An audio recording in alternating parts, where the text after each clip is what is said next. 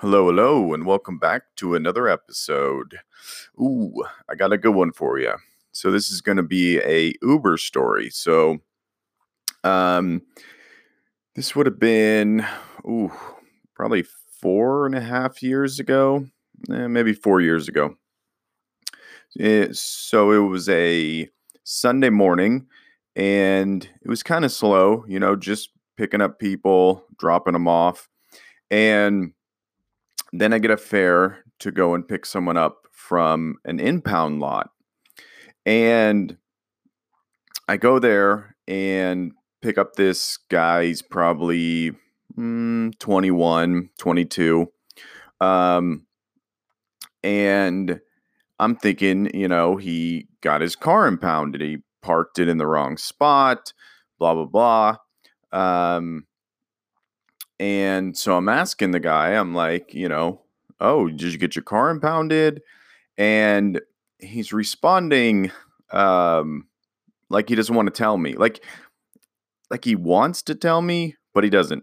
One of those weird conversations where someone is holding something back. And so I'm like, oh, so did you get your car impounded? And he's like, no, not really. And I go, oh, what happened? And he's like, well, it's in an accident. And I was like, oh no, did someone hit you?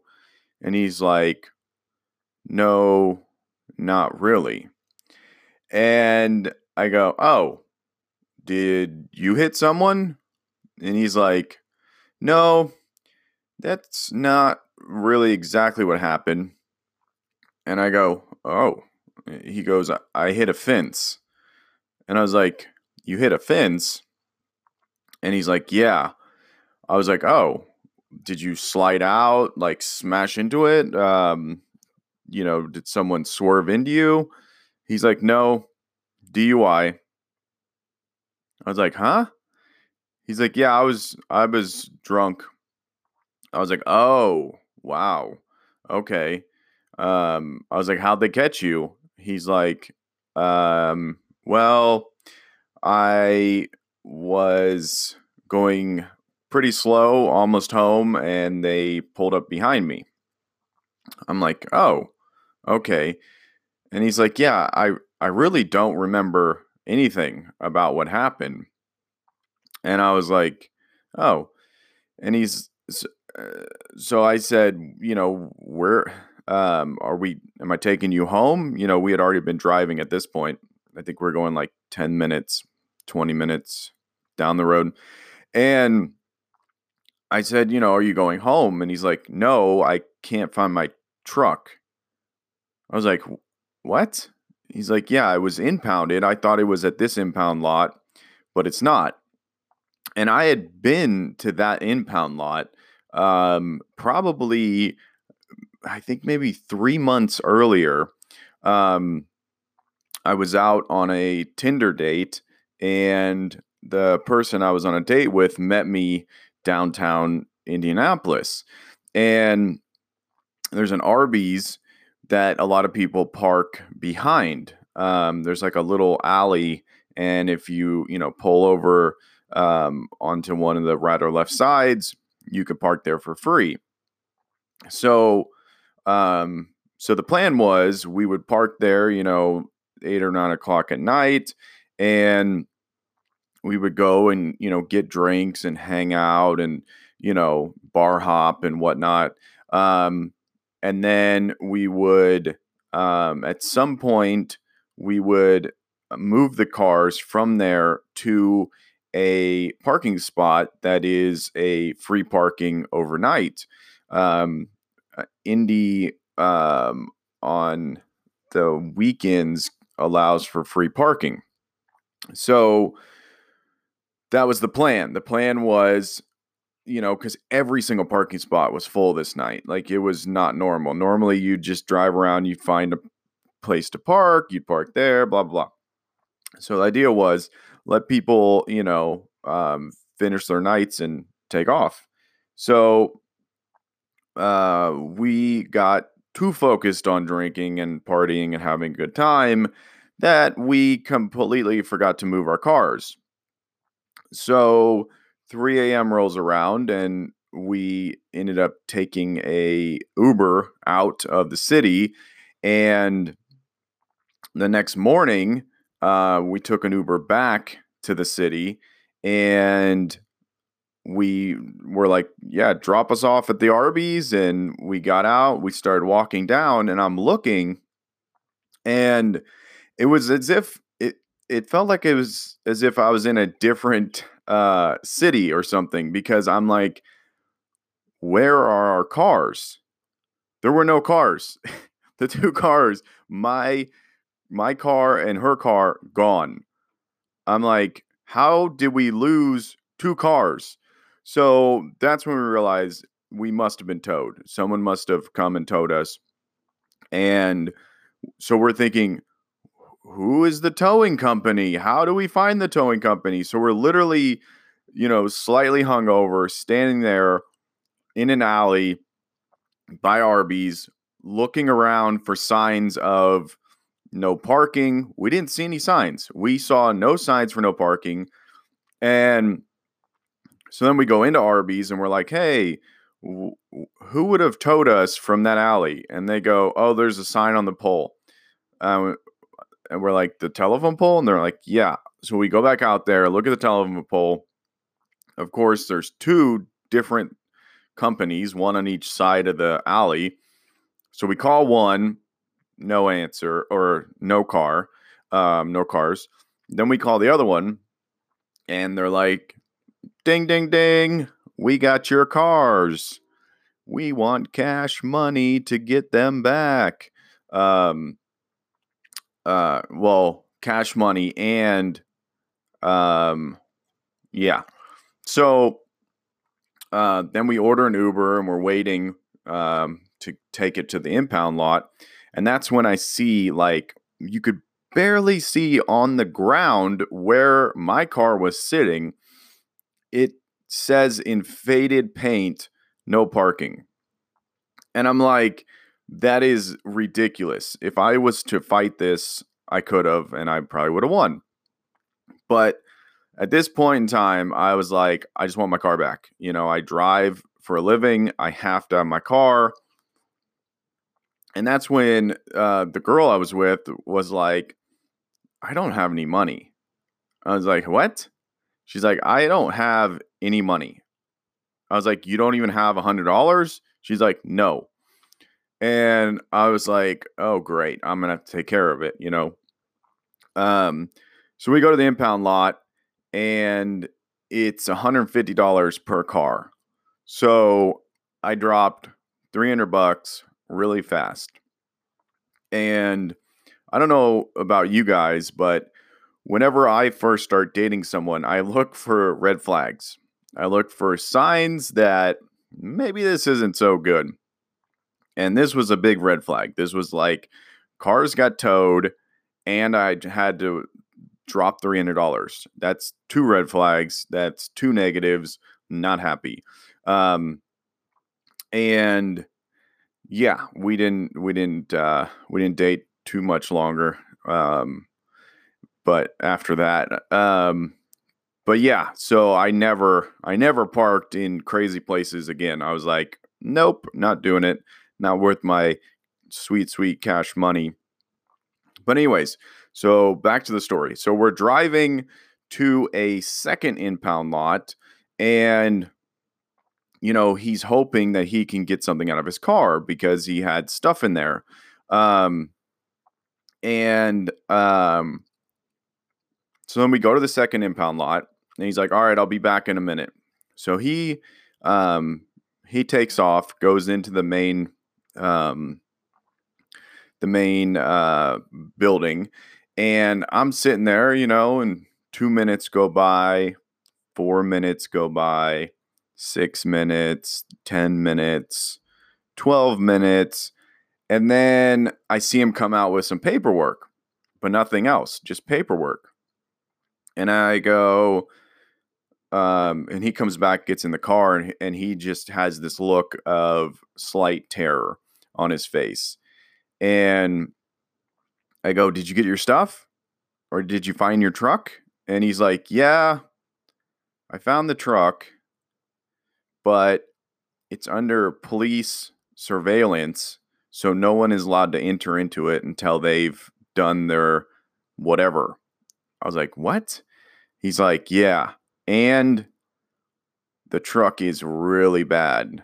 I was like, what do you mean? He's like, it's almost bent in half. I was like, what? He's like, yeah, I did not think it was that bad.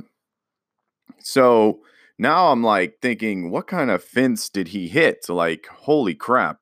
So that's when he changed the destination to go to his home. So his home was like 5-6 minutes away from this impound lot. And he goes, hey, don't go left here and follow the navigation. Go right. I want to look at the fence. And I'm thinking, hell yeah, I want to look at the fence. Like, I got to get closure. I got to figure this out. So I'm like completely invested now in this guy and his story. So, um, so we start driving, and he's like, turn right here, turn left here, turn right here, keep going down straight, and then it's the next right. And as we're getting closer and closer and closer, I realize that this is not a residence. This is not someone's home. This is not a white picket fence. This is not a dog yard fence. This is a giant Allison transmission compound. Like, it's huge, massive. It doesn't have little wooden fences. It has something completely different. So we turn right, and I'm looking at this like 15-foot high fence, right? Metal fence, very large. And we're going down.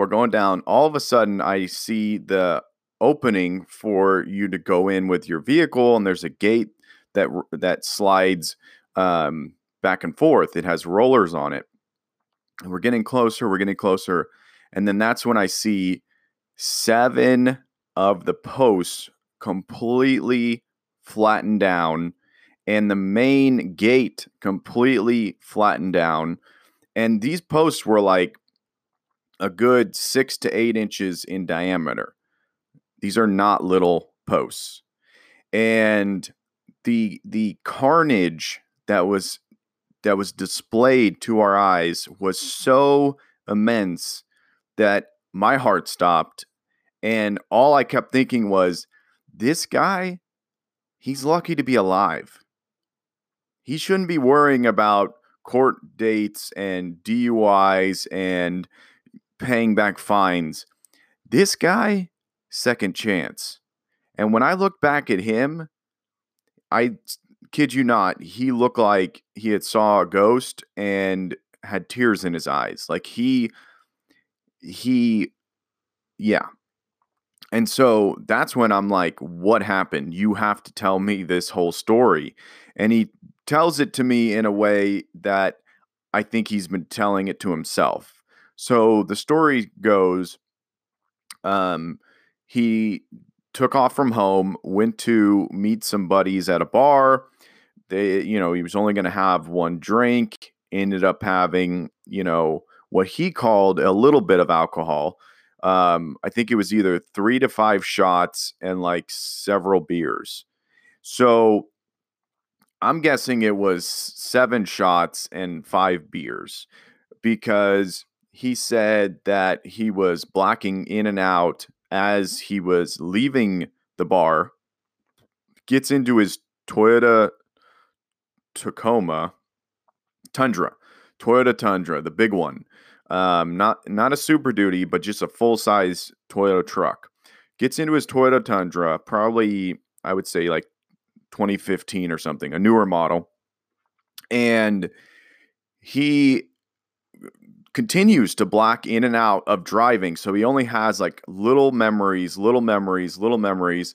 And the road that he was driving down came to this sharp right turn. So you're basically driving all the way around the back of Allison transmission when you go on this road, and then you turn a sharp right, and then it squiggles a little bit to the left. And so I could imagine him going, I think the speed limit was probably, I would say 40. I could imagine him going about 65 miles an hour, coming up to that turn, losing control, and then seeing the left turn, and then losing control again and sliding out. And because he hit the passenger side right bed, the back, like right at the back door. It's a 4-door, so he hit the second door on the gate, and that proceeded to crush the gates down. So the amount of speed he had to have had to begin to crush down those poles, and some of them went down and then pointed back up. So the chance of one of those poles going, through the driver's side and crushing him was, I mean, so then after he crushes, like 6 to 7 of those 8-inch diameter poles and metal gate that's 12 feet high, somehow the Tacoma just won't quit and makes it back out on the street. And I think what happened was he had blacked out and then come to when the truck stopped, because he told me that, or not when it stopped. I guess he said that it was still moving, and he came to and he thought, oh, I think I have a flat tire. Yeah, that's what he thought. I think I have a flat tire. So he gets out of the truck in his drunken, blacked out state and looks at the driver's side rear tire, doesn't see that it's flat, and looks at the front tire, doesn't see that it's flat, and assumes he's good to go. So he begins driving this completely smashed Toyota Tacoma Tundra and heads to a light, somehow manages to make a left turn and then a right turn, kind of the way that we came there. And he literally was like 2 minutes, if that, maybe like 2 turns from his house when cops spotted him. And I'm like, how do they notice? What was the main sign that your truck was completely smashed? And he's like, no. They said that there were sparks flying out of the back of his truck because he had blown the tire, and there was like part of the gate or the fence still dragging underneath his truck. So this guy took out a fence that should have stopped any vehicle and somehow managed to make it, 8 minutes down the road before cops saw his car just emitting fireballs out of the back of it. And, they pull him over, and obviously drunk as can be, and he gets a DUI.